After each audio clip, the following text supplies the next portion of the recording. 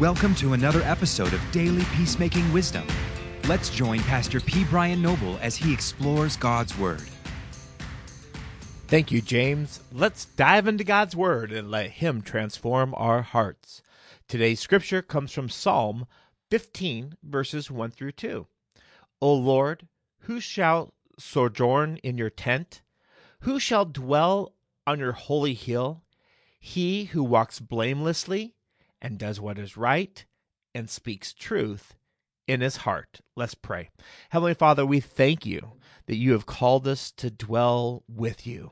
Lord, as we go into your word today, transform us that we may have truth in the innermost being and speak truth into our hearts. God, you are so gracious to us. We give you the praise. We give you the glory. In Jesus' name, amen. Did you notice the question in the scripture? Who can live in God's tent?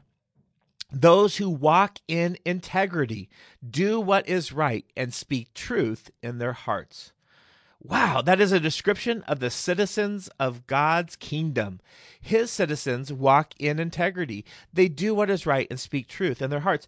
God's people are to be honest, credible, and consistent. We are to live and operate in strong moral and ethical principles that are grounded in and founded on the Word of God.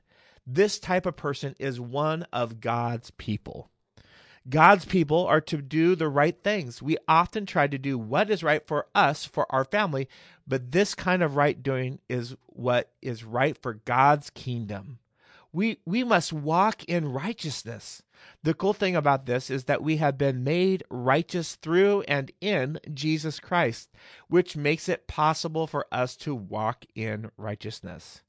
God's people are to speak truth in their hearts. There is not your truth. This is not the world's truth. This is God's truth. What does God say about this? Well, what he says about you from his word is the truth that you need to hear. You are his child. You belong to him. You dwell in his tent. So in our relationships are forever changed when we walk in integrity.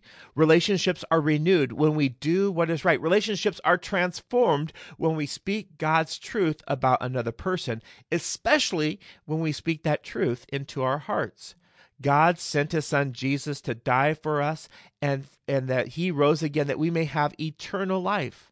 The difficult person in your life, Jesus died for. God raised his son from the dead for you and for the other person. Speak truth into your heart. That person is not your enemy. God died for that person. He or she is your brother or sister in Christ, and you guys are dwelling in the same tent. Let's pray. Lord, sometimes we see other people's fallenness. We see what they've done, and that speaks louder than anything else. God, let us walk in truth in our heart, God. Let us walk in integrity, and God, that we may be walking in your ways. In Jesus' name, amen. For peacemaking resources, to bring us to your community, or to donate, go to peacemakerministries.org. God bless, and go make peace.